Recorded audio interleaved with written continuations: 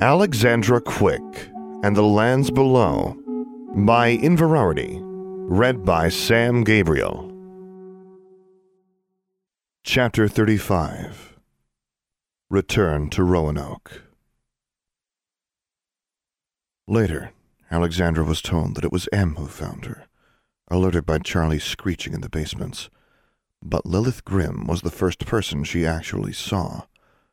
The dean found her in a strange oval cavern, petrified in a posture that made her look as if she were trying to throw something. Alexandra couldn't explain what it was she had been doing, or how she'd gotten there, or who had cast a body-bind charm on her.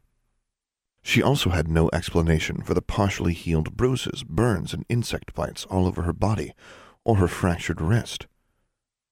She was taken to the infirmary, where Mrs. Murphy clucked and fussed over her, aghast and appalled.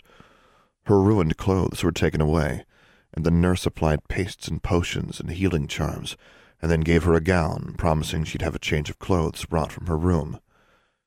Alexandra knew there was something very wrong, especially when she asked where Maximilian was.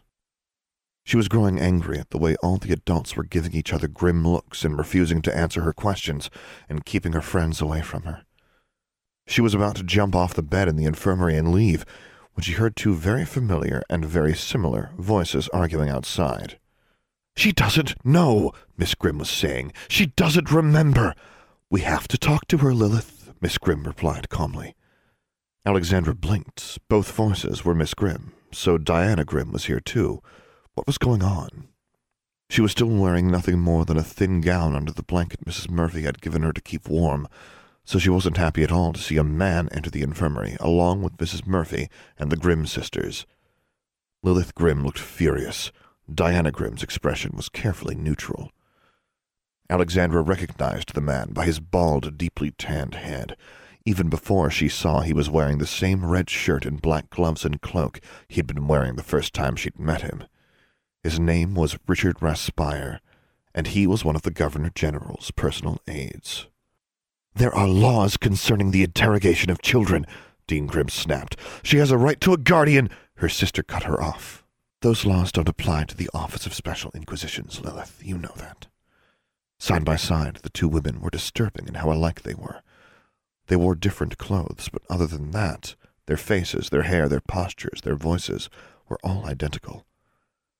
Raspire turned on the dean and added, with a tight-lipped smile, "And I have the personal authorization of the Governor-General himself. I can do anything I feel is necessary." "Anything within reason," Diana Grimm corrected him coolly. She put a hand on her sister's arm. "Lilith," she seemed to be trying to reassure the other woman, "we're just going to ask her some questions." "You may go, Dean Grimm," said Raspire dismissively. "She'll be fine." Diana Grimm spoke in a softer tone as the dean's eyes flashed angrily. Lilith Grimm glanced in Alexandra's direction. Alexandra by now was feeling quite annoyed that these three had reached her bedside without even acknowledging that the subject of their conversation was right in front of them, listening to them debate over what could and couldn't be done to her. For a moment, the dean's expression seemed to soften a little. Then she nodded stiffly and turned on her heel and walked out of the infirmary. "Hello, Alexandra," said Dean Grimm. "Do you remember me, Miss Quick?" asked Mr. Raspire sternly. Alexandra nodded. The two adults pulled up chairs and sat down next to her bed. Alexandra's jaw tightened, but she said nothing. "Richard," said Miss Grimm, "let me, please." The bald warlock stared at her, then nodded. The older witch turned to Alexandra. "I know you're angry and probably very confused. Is that a fair assessment?" Alexandra nodded again. "Whether you believe me or not," Miss Grimm told her, "I don't want to make this any more difficult or unpleasant than it has to be. The sooner you answer our questions, the sooner we'll be gone. You can make this quick and painless, or you can make it a trial for all of us. That's your choice, Alexandra." "Fine," Alexandra answered through clenched teeth. "But Dean Grimm was right. I don't remember anything." "Can you tell us what's the last thing you do remember?" Alexandra had been trying to figure that out herself. "Max and I think we—" She frowned. "Yes?" Respire prompted eagerly. Grimm shook her head at him. "We were going to meet our father," Alexandra mumbled. "About what?" Respire demanded. "I don't know," Alexandra snapped. "I told you everything after the last time I spoke to him in Roanoke." She glared at Miss Grimm. "He promised he'd speak to me again, but since you kept chasing him around, it's been kind of hard. Where's my brother?" Miss Grimm's gray eyes studied hers a while before she spoke. "Maximilian is dead, Alexandra." Alexandra felt as if someone had just punched her in the stomach. She clenched her fists. "No," she whispered. "You're lying." But though she struggled to remember what it was she and Maximilian had done last, she had some vague idea that there had been something very important they were going to do. She knew deep down that Miss Grimm was telling the truth, and that somehow she'd known it even before she heard the words. She shook her head. "You and he disappeared for a week, and you came back with his wand," Diana Grimm told her. "Where were you?" "I don't know," Alexandra replied thickly. "You used the opal you stole from Darla Dearborn, didn't you?" Grimm asked. "I don't remember." "You went to the underworld," Respire growled. "How did you come back? How?" "I don't know! I don't remember!" Alexandra shouted. She gritted her teeth. She wanted to cry, and she desperately wanted not to cry. How could she mourn her brother when she didn't even understand how he had died? "How do you know he's dead?" "The mortality clock his mother keeps, and his ancestors' ghosts told us," Grimm replied, speaking in a calm, even tone. "We've already sent his wand back to Chicago for the trace office to confirm that it is no longer kin to a living wizard, but we're already sure. I'm sorry, Alexandra. I really am." Alexandra looked down. She swallowed past a lump in her throat and wiped at her eyes. The Special Inquisitor seemed sympathetic, but that didn't keep them both from continuing to ask Alexandra questions she couldn't answer. She didn't know anything about the lands below, other than what she'd read in some book. She didn't know what had happened to Darla's opal. She didn't know how she'd been injured. She didn't know where she had been, or that she had been missing for a week and feared dead herself. "Well," said Mr. Respire at last, "I believe you, Alexandra, but I think just to be sure, there are a few more questions I want to ask you." He reached into a vest pocket and withdrew a vial of colorless liquid. "Richard, I really don't think that's necessary," Miss Grimm objected. "I think it is." He handed the vial to Alexandra. "Drink this, Miss Quick." Alexandra took it. "What is it?" "Veritaserum." Miss Grimm's tone was flat. Alexandra stared at the vial, and then looked at the two Confederation wizards. "What if I refuse?" she asked. Miss Grimm didn't blink, merely sat there with an unchanging expression. Mr. Respire smiled. Glaring at him, Alexandra unstoppered the vial and poured its contents down her throat. Respire nodded approvingly. "Very good, Alexandra." She was infuriated by his smug, patronizing tone, but Alexandra struggled to keep her own face as impassive as Miss Grimm's. Respire began questioning her again, mostly the same questions he'd already asked her. She felt the answers tumbling from her lips now, as if she couldn't wait to tell him everything. If she even briefly considered not answering or lying, she blurted out the truth before she could think twice about withholding it. But all of her answers were the same as before.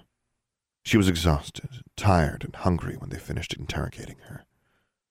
"Incredible," Respire muttered under his breath, as they rose to leave. "He obliviated his own daughter." Alexandra turned away from them and laid down in her bed with her back to them. Diana Grimm leaned over and put a hand on her shoulder. "I really am sorry, Alexandra," she said, and then she and Respire left. Mrs. Murphy brought her dinner and told her she was to stay in the infirmary until the next day. Alexandra nodded and waited until the nurse left her alone before she listlessly ate her food and then lay back down and closed her eyes. She didn't make a sound, but every time she woke up that night, her eyes were damp. Alexandra woke up before dawn the next morning. She stared up at the ceiling for a while, and then finally turned her head and saw that a change of clothes had been brought from her room. She knew she wasn't going to fall back asleep, and she had no desire to keep lying there in the dark. She didn't see Mrs. Murphy around to stop her from leaving, so she slid out of bed, wincing as her feet hit the floor. It wasn't just the cold. The bottoms of her feet felt blistered and sore. She paused as she pulled off her gown and wondered where her locket was. Hadn't she been wearing it? That thought sent a cold, leaden sensation snaking through her stomach, though she wasn't sure why. She got dressed, a bit clumsily with one wrist still wrapped tightly, and was about to leave the infirmary when Dean Grimm walked in. "I don't think Mrs. Murphy has released you yet, Miss Quick," the dean said. Alexandra didn't even question how the dean happened to be there as soon as she woke up. "I want to check on Charlie," Alexandra told her, "and I really want a shower." That was true, though what she really wanted was to get away from here, and the scrutiny of adults who knew more than she did about what was going on. The infirmary was mostly dark. A lamp near the nurse's office shed light from behind Miss Grimm, so Alexandra could only see half of her profile. The dean nodded slowly. "That's understandable." "Are you going to petrify me or expel me if I leave without permission?" Alexandra asked. "Miss Quick, I know this is a terrible time for you, and I am not unsympathetic, but even your loss does not give you license to indulge in insolence and insubordination." Alexandra looked away. She wasn't even really angry at Dean Grimm. She didn't know who to be angry at. "You don't need to return to class immediately," the dean said. Her voice almost sounded gentle. "And I understand funeral arrangements for your brother are being made now." She paused. "I believe I can see to it that you are able to attend. You can make up your missed classwork." Alexandra swallowed. Would Maximilian's mother and sister want her at Max's funeral? They would have questions for her, too, questions she couldn't answer. "Thank you," she whispered. "If you need to talk to someone, Miss Quick, my door is open, as is Dean Black's, of course, and I'm sure Mrs. Murphy or Miss Shirtliff would also be more than willing to help you in any way they can." Alexandra nodded. She couldn't really see herself talking to any of them. "Won't I need permission from my mother to go to Roanoke again?" Then another thought occurred to her. "You did let her know I'm all right, didn't you?" Miss Grimm cleared her throat. "We hadn't yet notified her that you were missing." Alexandra stared at the dean. "You understand it can be difficult to explain things like this to Muggles," Miss Grimm countered. "This wasn't a situation where Muggle authorities could be of any help whatsoever. There was nothing she could do, and we couldn't even tell her. So if my parents were wizards, you'd have told them, but since my mother is just a Muggle, no need to tell her anything? Because it's not like she could send the police after you or sue you." Alexandra shook her head. "What if I never came back? How long would you have waited before deciding I was dead and telling her that?" Despite Alexandra's interruption, the dean was actually quiet for a moment. "It's not a perfect system, Alexandra," she said at last. "We do our best to integrate Muggleborns into our world." Another time, Alexandra might have had an angry response to that. Right now, she wasn't in the mood to argue with Dean Grimm. "Can I go?" she asked. Miss Grimm nodded and stepped aside. "Do remember what I said, Miss Quick, if you need to talk." It won't be with you, Alexandra thought, but she nodded and pushed through the doors of the infirmary with her good hand. The warlock, hanging over Delta Delta Kappa Tau Hall, looked surprised to see her, and he actually smiled. "Miss Quick, you've been missing." "So I've heard." She didn't want to talk to him either. She reached the door to her room, took a deep breath, and opened it. Anna was sleeping until Charlie loudly called, "Alexandra!" and flapped into her arms. Alexandra nuzzled the raven against her cheek. Anna sprang out of bed and then almost knocked her over, wrapping her arms around Alexandra's waist and pressing her face against the taller girl's shoulders, sobbing. "Easy, Anna," Alexandra said hoarsely. "You almost squashed Charlie." "Alexandra!" Charlie repeated. "Pretty bird!" "You've been missing for a week," Anna wailed. "You said you and Max were just going to meet your father last weekend. Then I found out you and Max got in a fight with John Mammalito and Darla down in the basements. And there were all these rumors. Then WJD agents came to the school and interrogated me and everyone else who knew you. I had to tell them everything, and Dean Grimm threatened to expel me for not telling her in the first place." Alexandra sighed and patted Anna on the back. A fight with John and Darla? She didn't remember that either. There was a huge block of time that was just missing. "I heard you were really hurt when they found you," Anna mumbled. She finally looked up at Alexandra with tears streaking her face. "I thought you were dead." "Max is dead," Alexandra said. The words felt unreal. She still felt empty. How could Max be dead? Hadn't she just spoken to him the day before? Anna turned pale. I heard. I'm so sorry, Alex." Her roommate finally let go of her, and Alexandra sat down slowly on her bed. She looked at Nigel's cage, and Anna said quickly, I took care of Nigel. He tried to bite me, but I cleaned his cage and fed him." Alexandra nodded. "Thank you." The door to the bathroom opened, and Angelique peeked her head through. "Alexandra," she inquired softly. "Come on in, Angelique." Alexandra gestured at her wearily. Darla's roommate stepped into their room, looking uncomfortable. Alexandra expected to hear some nasty comments from Honey, but the Jarvie was silent, or silenced. "I heard about your brother," Angelique said, looking down. "I'm really sorry." Alexandra nodded. I don't remember anything that happened." The other two girls blinked at her in surprise. Alexandra ran her fingers through her hair and then rested her head in her hands. "They said my father obliviated me. So my brother's dead, and I don't remember anything. I don't remember a fight. I don't remember going to the lands below. I don't remember how I got back. Everyone's going to ask me questions, and I don't remember." She was staring at the floor while Anna and Angelique looked at each other. Then Anna put a hand on her shoulder. "We'll make sure no one bothers you, right, Angelique?"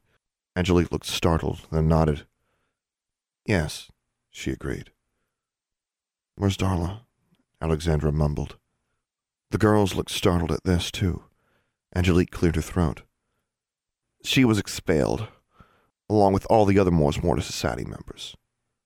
13 students, said Anna.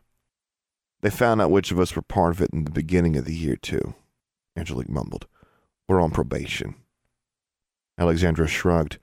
She didn't care if she was on probation. "I really want a shower. I feel like I haven't had one in days." "Go ahead," Anna urged her. "Take your time," Angelique said softly. By the time she got out of the shower, the Pritchards were in her room too, and Alexandra had to endure another round of hugs and tears before they went to breakfast. David was waiting at the entrance to Delta Capital Hall, arguing with the warlock overhead. His face lit up when he saw Alexandra. "Alex!" "Hi, David." She was glad to see him, but couldn't muster a smile. They looked at each other awkwardly for a moment. "You don't have to hug me," Alexandra told him. He looked relieved and nodded. "I'm sorry about your brother." He looked down. "I don't know what to say." "What you said is fine." Conversations in the cafeteria died, and almost everyone stared at her when she entered. Her friends surrounded her, though it didn't seem to be necessary. No one bothered her except with whispers and muttering behind her back. She passed the table where the 9th grade boys sat. Larry Alba watched her quietly, but didn't say anything. The Rash twins gave her their usual sneers, but abruptly found their plates more interesting when Constance and Forbearance both stared them down. Alexandra looked at the table where the BMI students were sitting and felt a lump in her throat at the empty spot where Maximilian should have been. Her friends led her to their usual table, and they sat down silently. Then the Stormcrows, along with the entire JROC contingent, rose from their seats, marched over, and sat down at the same table with her, surrounding her and her friends on both sides. Each of the BMI students approached her and gave their condolences. "We'll all be at your brother's funeral," said Mage Sergeant Major Franklin, "along with most of his class from BMI." Alexandra nodded mutely. Beatrice was in tears. So was Martin. Beatrice gave her a hug, which surprised her. Then Martin did too. Alexandra would have been annoyed at this, except that Martin truly looked more distraught than her.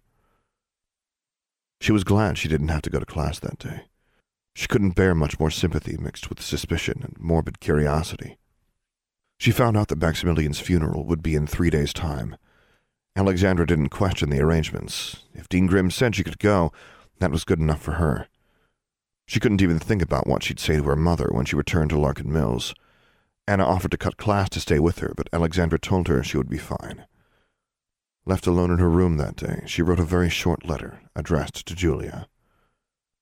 Dear Julia, they told me I can come to Maximilian's funeral. I would like to, but I don't want to hurt you or your mother. I think somehow he died because of me, but I don't remember. I don't have any memories at all of what happened.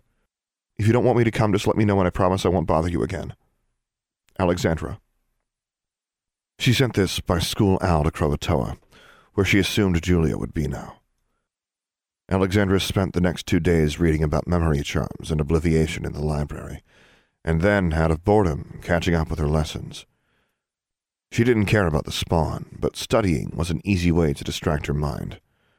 As soon as classes ended, her friends would find her, and spend the rest of the afternoon and evening with her. At first they seemed nervous, unsure what to say, afraid of being too solicitous and afraid of being insensitive. They soon realized Alexandra was content just to have them spend time with her. They even played a few games of Wizardopoly and Heart of Three Kingdoms. Anna had become increasingly worried as she watched her roommate, though Alexandra wasn't sure why. She kept insisting she was fine. Beatrice and Martin and other members of the JROC would also check on her every evening. Each time, Alexandra assured them, too, that she was fine. The evening before she was to leave the next morning for the Chicago Wizard Rail station, an owl tapped at their window. Anna was in the room with her and looked surprised when it wasn't Jing Wei. Alexandra calmly untied the letter the owl carried and gave the bird a treat. Her hands only shook a little when she opened it. It was from Julia, and it said, Dear Alexandra, of course Mother and I want you to come, and you will stay with us while you are here. Please don't be foolish. Your sister, Julia. Alexandra swallowed hard, as her eyes lingered on the closing line. Your sister. May I? Anna asked softly, pointing at the letter. Alexandra shrugged and handed it to her. Anna read it and looked up at her friend. She laid it carefully on Alexandra's desk and smiled gently. I'll help you pack, she said. Alexandra didn't really have much to pack. She didn't expect to stay longer than a day or two. She was not looking forward to the long train ride, and she was particularly not looking forward to sharing a compartment with the 5 BMI students who had come to Charmbridge on the maze program with Maximilian. She didn't dislike any of them, not anymore, but other than Beatrice and Martin, she didn't really know any of them well, and she didn't want to be the lone, bereaved little girl in a compartment full of older teens. Unlike the Stormcrows, she did not travel in uniform, but she brought her uniform along to wear to Maximilian's funeral. She also brought Charlie. She kept the birdcage door locked, and after she reacted to Charlie's initial objections with a curt reprimand and an ominous glare, the raven remained mostly quiet throughout the trip. Beatrice and Martin sat on either side of her aboard the Roanoke Underhill. Beatrice would chat with her occasionally, telling her stories about Max from their years at BMI. The other Stormcrows offered to play Exploding Snap, and when Alexandra declined, they began playing tarot poker for Pidges. When Alexandra no longer felt like talking, Beatrice read a book. Martin stared out the window, even when they went underhill, and there was nothing out there to see but darkness. Throughout the trip, Alexandra felt detached and numb. It was only when they arrived at the Blacksburg Wizard Rail station that her heart began thudding in her chest, as she filed out of the train with Maximilian's classmates, knowing that Julia and Miss King would be waiting for her. As if sensing her apprehension, Beatrice put a hand on her shoulder as they walked into the station. Alexandra saw Miss King first. Maximilian's mother was standing near the exit, dressed in black robes, black gloves, a high-collared black cloak, and a black scarf covering her hair. Alexandra approached her nervously, but Julia stepped out from behind her mother, also dressed in black. With her hair tied back in a severe bun and no makeup, her black robes had the effect of making her face look even more terribly pale. Her eyes were red, and she was holding a handkerchief. She tucked this into a pocket and then rushed over to embrace Alexandra. She said nothing, only trembled. Alexandra put her arms around her half-sister and couldn't think of anything to say. "We'd all like to express our deepest condolences, ma'am," said Mage Sergeant Major Tybalt Franklin, as the Stormcrows stood stiffly before Maximilian's family. "Maximilian was our friend and classmate, and we know, whatever happened, he was brave and honorable to the end." "Thank you," Miss King said quietly, nodding to the leader of the Stormcrows. Julia burst into tears, and so did Martin. "We'll see you tomorrow at the funeral," Beatrice told Alexandra with a sad smile. "But if you need anything at all, just send an owl or your raven." Alexandra nodded. "Thank you, Beatrice." The Stormcrows marched off. They would be quartered at BMI, Alexandra had been told, and Miss King led Alexandra and Julia outside to ride the Thestral-drawn carriage to Croatoa. Croatoa was a house in mourning, but the Kings were so considerate towards Alexandra, it made her feel guilty to be there. Miss King remained poised and genteel at all times, but Alexandra could tell the woman was forcing herself to look after her daughter and her guest, while shouldering a crippling burden of grief. Murda Applegate and Samuel Hunter both came by to check on the family, looking as sad as everyone else. If the house elves had been solicitous on Alexandra's last visit, they were positively falling over themselves now to make sure none of the witches had to so much as lift a finger. When they weren't waiting on someone, they were bursting into tears. Alexandra couldn't bear to send Deasy away, even though the weeping house elf was all but glued to her leg now. Julia cried most of the time, too. She hugged Alexandra constantly and assured her that it wasn't her fault and that no one blamed her. She only asked once what Alexandra remembered, and Alexandra guiltily told her that she remembered nothing. Julia accepted that. They sat in her room, and Julia asked all about what Maximilian had been doing at Charmbridge. She wanted every memory she could get of her lost brother, Alexandra realized, so she did her best to oblige, talking about the JROC and their excursions with Martin and Beatrice to practice flying and wizard dueling. She didn't tell Julia about the Mors Mortis Society, though. She waited until that evening, when Julia turned in early, and then she went downstairs to find Miss King. The bereaved mother was in one of the mansion's sitting rooms. She must have banished the house elves from her presence, because she was alone when Alexandra knocked on the door, and Deasy and Raleigh, who had both followed her downstairs, remained outside when Miss King bade her enter. As she did, Alexandra saw the mortality clock sitting on the mantel. It had 3 hands labeled Thalia, Julia, and Maximilian. Instead of numbers, its positions were marked by words in colored boxes: Hardy and Hale, Peaked and Pale, all the way down to On Death's Door. And then there was a narrow black wedge with no words on it at all, and that's where Maximilian's hand now pointed. Alexandra swallowed, thinking how terrible it must have been for Miss King to see her son's hand swing to that spot. Miss King had a large stone bowl on a table in front of her.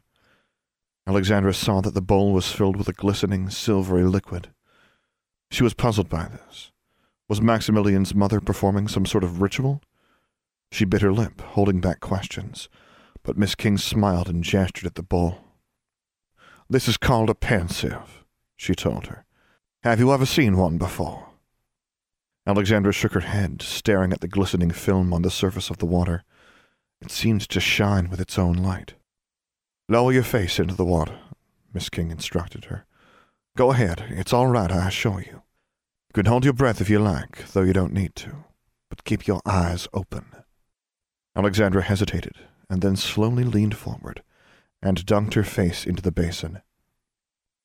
At first she only saw the bottom of the bowl, and then it was as if she were tumbling down, through a window in the sky and onto a grassy hillside, which she immediately recognized as the meadow below the King mansion. And she was standing next to Miss King, who looked a little bit younger, and not quite as heavy, and Samuel Hunter, who looked almost exactly as he had this morning. "Only around the meadow," said Miss King, "and no flying." "Yes, mother," replied Maximilian. Alexandra gasped. It was a much younger Maximilian who was sitting astride a beautiful Granian. He couldn't have been more than 8 years old. "I want to ride too," howled a little girl who Alexandra hadn't noticed until now. The pretty dark-haired girl standing only a few yards away, with the tall grass of the meadow coming up to her knees, looked about 5. "I want to ride me too." "I told you that it will be your turn later, Julia," said Miss King. "We promised Maximilian his first solo ride today." And she added in a very firm voice, "Young witches who behave in a disagreeable manner get sent inside with the house elves." Julia closed her mouth, sniffled, and looked as if she might burst with indignation. "All right, young man," said Mr. Hunter. Take her easy now. Maximilian set off on the back of the Granian, riding easily down the hill, and then letting the horse break into a canter as they reached the bottom and circled around. As they came back up the hill on the opposite side of the meadow, the Granian began to run faster and faster and spread its wings. Maximilian laughed with delight. Controller, boy, yelled Mr. Hunter. Maximilian, Miss King called, sounding only a little bit anxious. But the Granian took off, and Maximilian rode it in a circle overhead, soaring almost all the way back up to the mansion, before descending back to the meadow, to land 3 horse lengths from the adults. He knew he was in trouble immediately, of course. His eager face, flushed with excitement, became downcast as his mother began scolding him, and Mr. Hunter took the reins from his hands. Julia was smiling the kind of smile that could only come from a little sister watching her big brother get in trouble. The scene faded, and then Alexandra was standing in front of Maximilian and Miss King again. This time she recognized the Blacksburg Wizard station. A slightly older Julia was almost at her elbow, though the other girl was still no more aware of Alexandra's presence than the others were. Maximilian now looked almost Alexandra's age. He was young and handsome, standing proudly in what was obviously a brand-new BMI uniform. I expect to receive an owl at least once a week, his mother told him, and more often than that would not be unwelcome. Maximilian replied, Yes, mother, but looked as if he were trying not to roll his eyes. A bus with a sign saying Blacksburg Majory Institute was pulling into the roundabout in front of the train station, and Alexandra could see many other young boys and girls in uniform, brand new ones who had not yet earned the right to call themselves Stormcrows, waiting nervously. Well, sighed Miss King. She smiled. Speaking in a much lower voice, she murmured, I love you, Maximilian. I love you too, Mother, he mumbled in a rush under his breath, his eyes darting side to side, fearful that one of the other BMI students might hear him. Don't worry, said Miss King, with a twinkle in her eye. I won't embarrass you by doing something horrible, like hugging my own Julia, Alexandra noticed, had been sniffling, wiping at her eyes with a handkerchief, and just as the doors of the BMI bus opened and a rough-looking squad of older Stormcrows spilled out and began bellowing commands at the terrified youngsters, Maximilian's sister wailed, I'm going to miss you, Max! And she threw herself at her brother, wrapping her arms around him and weeping, immediately drawing the attention of every student at the station. The scene swirled and dissolved, and Alexandra was now in a room alone with Miss King and a baby. Her hostess was lying in a large bed, in what Alexandra guessed to be her bedroom here at Croatoa. Miss King looked significantly younger now and very tired. The infant in her arms was clearly newborn. For the first time, Alexandra felt uncomfortably like a voyeur when she realized that Miss King was holding the baby to her bare breast, nursing. Then the bedroom door opened. Sir, came the high, squeaky voice of an elf. Sir, please, sir, Mama and baby is resting. Thalia, said Abraham Thorne, with a smile of delight, as he stepped through the doorway. It's all right, Nina, Miss King called in a weary voice. But she would be Mrs. Thorne now, Alexandra recalled. Poor stubborn creatures, sighed Alexandra's father, closing the door. He walked over to the new mother's bedside. He knelt and gazed with adoration at the nursing infant. Abraham Thorne looked younger, too, though not much changed, other than that there was no trace of gray in his hair, and there were no lines on his face, which he now turned towards his wife. I'm sorry I wasn't here, Thalia. I know I said I would be, but there was a very important vote on the Majokai issue, and those paleo-pagans from Mesa were threatening to curse Abraham, interrupted Thalia Thorne. I'm sure it was very important, but you really cannot imagine how much I don't care about the Wizards' Congress right now. Her husband bowed his head. Of course. Forgive me, my darling. She smiled and ran a hand gently through his hair, while the other cradled the baby at her breast. So, she murmured, are you going to say hello to your son? Abraham Thorne beamed with pride and leaned forward to very gently kiss the back of the baby's head. My son, he breathed. My beloved son, my Maximilian. Alexandra pulled her head out of the bowl and breathed heavily. Miss King was smiling at her sadly. Those were memories, Alexandra murmured. Miss King nodded. A pensive allows you to store memories, take them out of your head for a little while, to give you peace of mind, or so that you can experience them at leisure as often as you like. even share them. Alexandra swallowed. "Thank you," she whispered. Miss King patted the sofa she was sitting on, and Alexandra came around the table to sit next to her. "Was there something you wanted to talk about?" the older witch asked. Alexandra looked down at her hands. "You know that I don't have any memories about what happened. The Inquisitors said my father obliviated me." Miss King nodded. "I know," she said softly. "You obviously saw things Abraham didn't want you to tell the Inquisitors. But I do remember a few things I didn't tell Julia," Alexandra muttered. "Things I think you have a right to know. I don't know if this is what got Maximilian killed. I don't know how I was involved, but—" Miss King waited patiently, and Alexandra told her about the Mors Mortis Society and what Maximilian had told her about his mission for the Wizard Justice Department. She remembered telling Abraham Thorne about this, too. When she finished, Miss King just pressed her lips together, then patted Alexandra's hand and squeezed it. "Thank you for telling me that, Alexandra," she said. "I'm not sure what I will do about it, if anything." She sighed and shook her head. "They turned my own son into an underage inquisitor. I think they should be more worried about what his father will do when he finds out." She looked at Alexandra again. "I'm sure it wasn't your fault, Alexandra. Your involvement was probably accidental. I doubt Abraham would have wanted you put in danger." Alexandra nodded, though she was unconvinced. She still felt as if she were at fault. Maybe she would always feel that way, not knowing the truth. "Are you angry at your father?" the other witch said. Alexandra looked at her, surprised. She licked her lips. "I don't know. I feel like I should be. I'm just not sure why." Miss King nodded. "I feel the same way. You asked me last time if I were angry at him. Well, I don't think I can ever forgive him for outliving his son. But I don't want my anger to poison you, Julia." She squeezed her eyes shut, and Alexandra reached out tentatively, and Miss King pulled her against her and embraced her. Even the portraits in the house were in mourning. They watched Julia and Alexandra somberly as they passed up and down the hallways, and Alexandra half expected Great Aunt Virginia to tell her that she wasn't dressed appropriately for mourning, but the old witch said nothing. Alexandra looked out her window that night and saw ghosts holding vigil down by the trees. A thought came to her then, and she ran to Julia's room and knocked on her door. Julia opened it. She had supposedly gone to bed, and her room was dark, but she was red-eyed and obviously had not been sleeping. "Julia," Alexandra swallowed. She wasn't sure how to ask this. Her sister looked at her, then caused a lamp to light with a tap of her wand, and bade Alexandra enter. She sat down on the bed, and Alexandra sat next to her.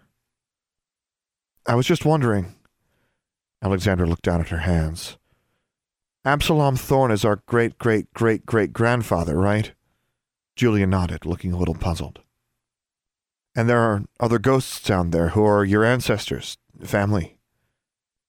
"Yes," Julia replied, frowning a little. "At Charmbridge—" Alexandra hesitated. "Diana Grimm told me that your family's ghosts confirmed Maximilian is dead." Julia reached out and took her hand. "Our family," she said softly. "Yes, Alexandra. How did they know?" Julia looked as if she knew where this was leading. "I don't know exactly," she replied quietly, "but I think ghosts just know when their kin have crossed over. They were all wizards. They can't cast spells anymore, but there is some magic they take with them into the afterlife. But maybe Max is down there," Alexandra whispered. She felt her eyes burn, and she couldn't say any more, past the lump in her throat. But the possibility of being able to see Max again, even as a ghost, was something she desperately hoped for. Tears ran down Julia's cheeks, and she shook her head. "He's not," she said as she wiped at her eyes. "Most of us just move on when we die, Alex. And I know why you'd think that Max might not, why you'd hope for that. Part of me did, too. I hoped for it, I was afraid of that at the same time. Max was so strong-willed, and he wanted to protect his mother and his sisters so much. Her voice broke, and she had to take several breaths before she could continue. If anyone would be stubborn enough to stay behind, it would be him. But he didn't, Alexandra thought. He didn't stay behind. He left us. Julia seemed to sense what Alexandra was thinking, and she slipped her arms around the younger girl and pulled her close. "But you wouldn't really want that, Alexandra," she whispered in her sister's ear. "Ghosts are unhappy souls. They're trapped on Earth long after whatever business held them here is over. They can never be at peace. You wouldn't really want that for Max, would you?" Alexandra shook her head. She felt terrible that she had wanted it. "It's all right, Alex," Julia murmured. "It's all right." She rocked her half-sister gently, comforting herself more than she was comforting Alexandra. The next morning was the funeral. Since there was no body, there were no remains to take to the family crypt, so the memorial was being held at the Blacksburg Majory Institute. It wasn't just because Maximilian had spent the last 6 years of his life there and that all of his friends were there, Miss King had explained, but also the fact that, now that everyone knew that he had been Abraham Thorne's son, there would be intense public interest in the circumstances of his death. The commandant of BMI had promised that they could keep reporters and other unwelcome guests off the school grounds. Julia wore a straight black robe, a pointed hat, long black gloves, and a veil. Alexandra was dressed in her JROC uniform. She had strictly forbidden Deasy to touch it, and spent an hour that morning making sure that every crease, every button, every pin and ribbon was impeccably arranged. They ate a very light breakfast. Miss King seemed lost in thought, which was hardly unexpected, but Alexandra was a little surprised when she had told the house elves to clear the table, and then requested, "May I speak to you in the sitting room, Alexandra?" Alexandra exchanged a look with Julia, who raised her eyebrows and gave a tiny shrug, shaking her head. "Yes, ma'am," Alexandra replied, and rose from the table to follow Miss King into the same room where they had spoken the previous night. Miss King closed the doors behind her and sat on the other side of the table again. She had put away the pensive, so Alexandra wasn't sure what this was about. Miss King gestured for her to take a seat in the stuffed chair opposite her, and Alexandra did. The woman studied her a moment, and Alexandra had the horrible thought that maybe she had done something wrong. Maybe Maximilian's mother didn't want her to attend his funeral after all. Then Miss King said, "You know that Aurors and Inquisitors will be plentiful at the ceremony. Whether you see them or not, they'll be watching you, all of us." Alexandra nodded. "I figured." She hesitated. "You don't think he'll come, do you?" Even disguised with Polyjuice potion, she thought it would be a bad idea for her father to show up. "I doubt it. I think he will be watching one way or another, but no, I don't expect he'll appear." Miss King was still looking at her in a way Alexandra couldn't decipher. Then she opened a tiny drawer in the table in front of her. "I received a delivery very early this morning for you." She withdrew from the drawer a glass vial. "A delivery?" Alexandra's forehead wrinkled in confusion. "There was no note or explanation, only your name. But I am fairly certain what this is and who sent it." Alexandra looked at the vial Miss King held in her hand. It was filled with a viscous, silvery liquid, much like what she had seen in the pensive the night before. "You were interrogated by the Office of Special Inquisitions," Miss King stated, "and they determined that your father obliviated you." Alexandra nodded, licking her lips nervously. "I think," Miss King said slowly, "that he did not." Alexandra's eyes were drawn to the shimmering liquid in the vial. "I don't understand." "I think that he took your memories from you, so that the Inquisitors couldn't pry them out of you, but he didn't destroy them. He hid them away until such time as they could be returned to you." Alexandra's eyes widened. Now she was almost hypnotized by what was swirling in the vial that the older witch held. "He must not be expecting you to be interrogated again, at least by means of legilimency or veritaserum," Miss King went on, Or else whatever it was he didn't want you to tell the Inquisitors will no longer make a difference. But all the same, it would probably be best not to let anyone know that your memories have been returned to you."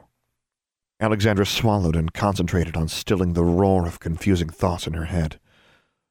"Assuming that you want them returned, that is," Miss King added. Alexandra's head snapped up. She finally broke her gaze away from the vial and looked at Miss King again. "Of course I want them back," she said hoarsely. "Alexandra." Miss King's voice was very soft. "I assume that whatever is in here," she held up the vial, "it involves Maximilian's death. You may well have seen him die. Whatever happened, it might be unpleasant." "Don't you want to know?" Alexandra asked. Miss King looked at the vial. "I thought about it," she admitted. "I thought about using the pensive first." She shook her head. "You can, you know. You can use it to see what these memories are, and then decide whether or not you want to keep them." "I want them!" Alexandra declared vehemently. She paused, abashed at her sharp tone, but Miss King was unfazed. Alexandra looked away. "They're my memories. Whatever happened, I have a right to them, and he had no right to take them from me. Whatever happened, it happened, and I was there, and I have to live with it. I want them." She felt her eyes stinging with anger now. Miss King nodded. "Come here, then," she said gently. Alexandra rose from the chair and moved to sit next to the large woman on the sofa, who unstoppered the vial and dipped her wand into it. "This won't hurt," she promised, "but it will feel very strange." Silver sticky threads stretched from the end of her wand as she removed it from the vial, and then she pressed the tip against the younger witch's temple, and Alexandra gasped as memories poured into her head. End of chapter 35. For the full text of this and other stories, as well as news and updates about Alexandra Quick, visit inverarity.livejournal.com. For more information about this podcast, visit samgabrielvo.com/Alexandra Quick. I am also easy to find on the Alexandra Quick subreddit and Discord server, where you can hear me record episodes live. Troublesome, composed by Dr. James Benighoff. Charmbridge, composed and performed by Tyler Parsons. If you have enjoyed this podcast, please take a moment to leave a review on iTunes or whichever podcast service you prefer. And finally, as always, thank you for listening.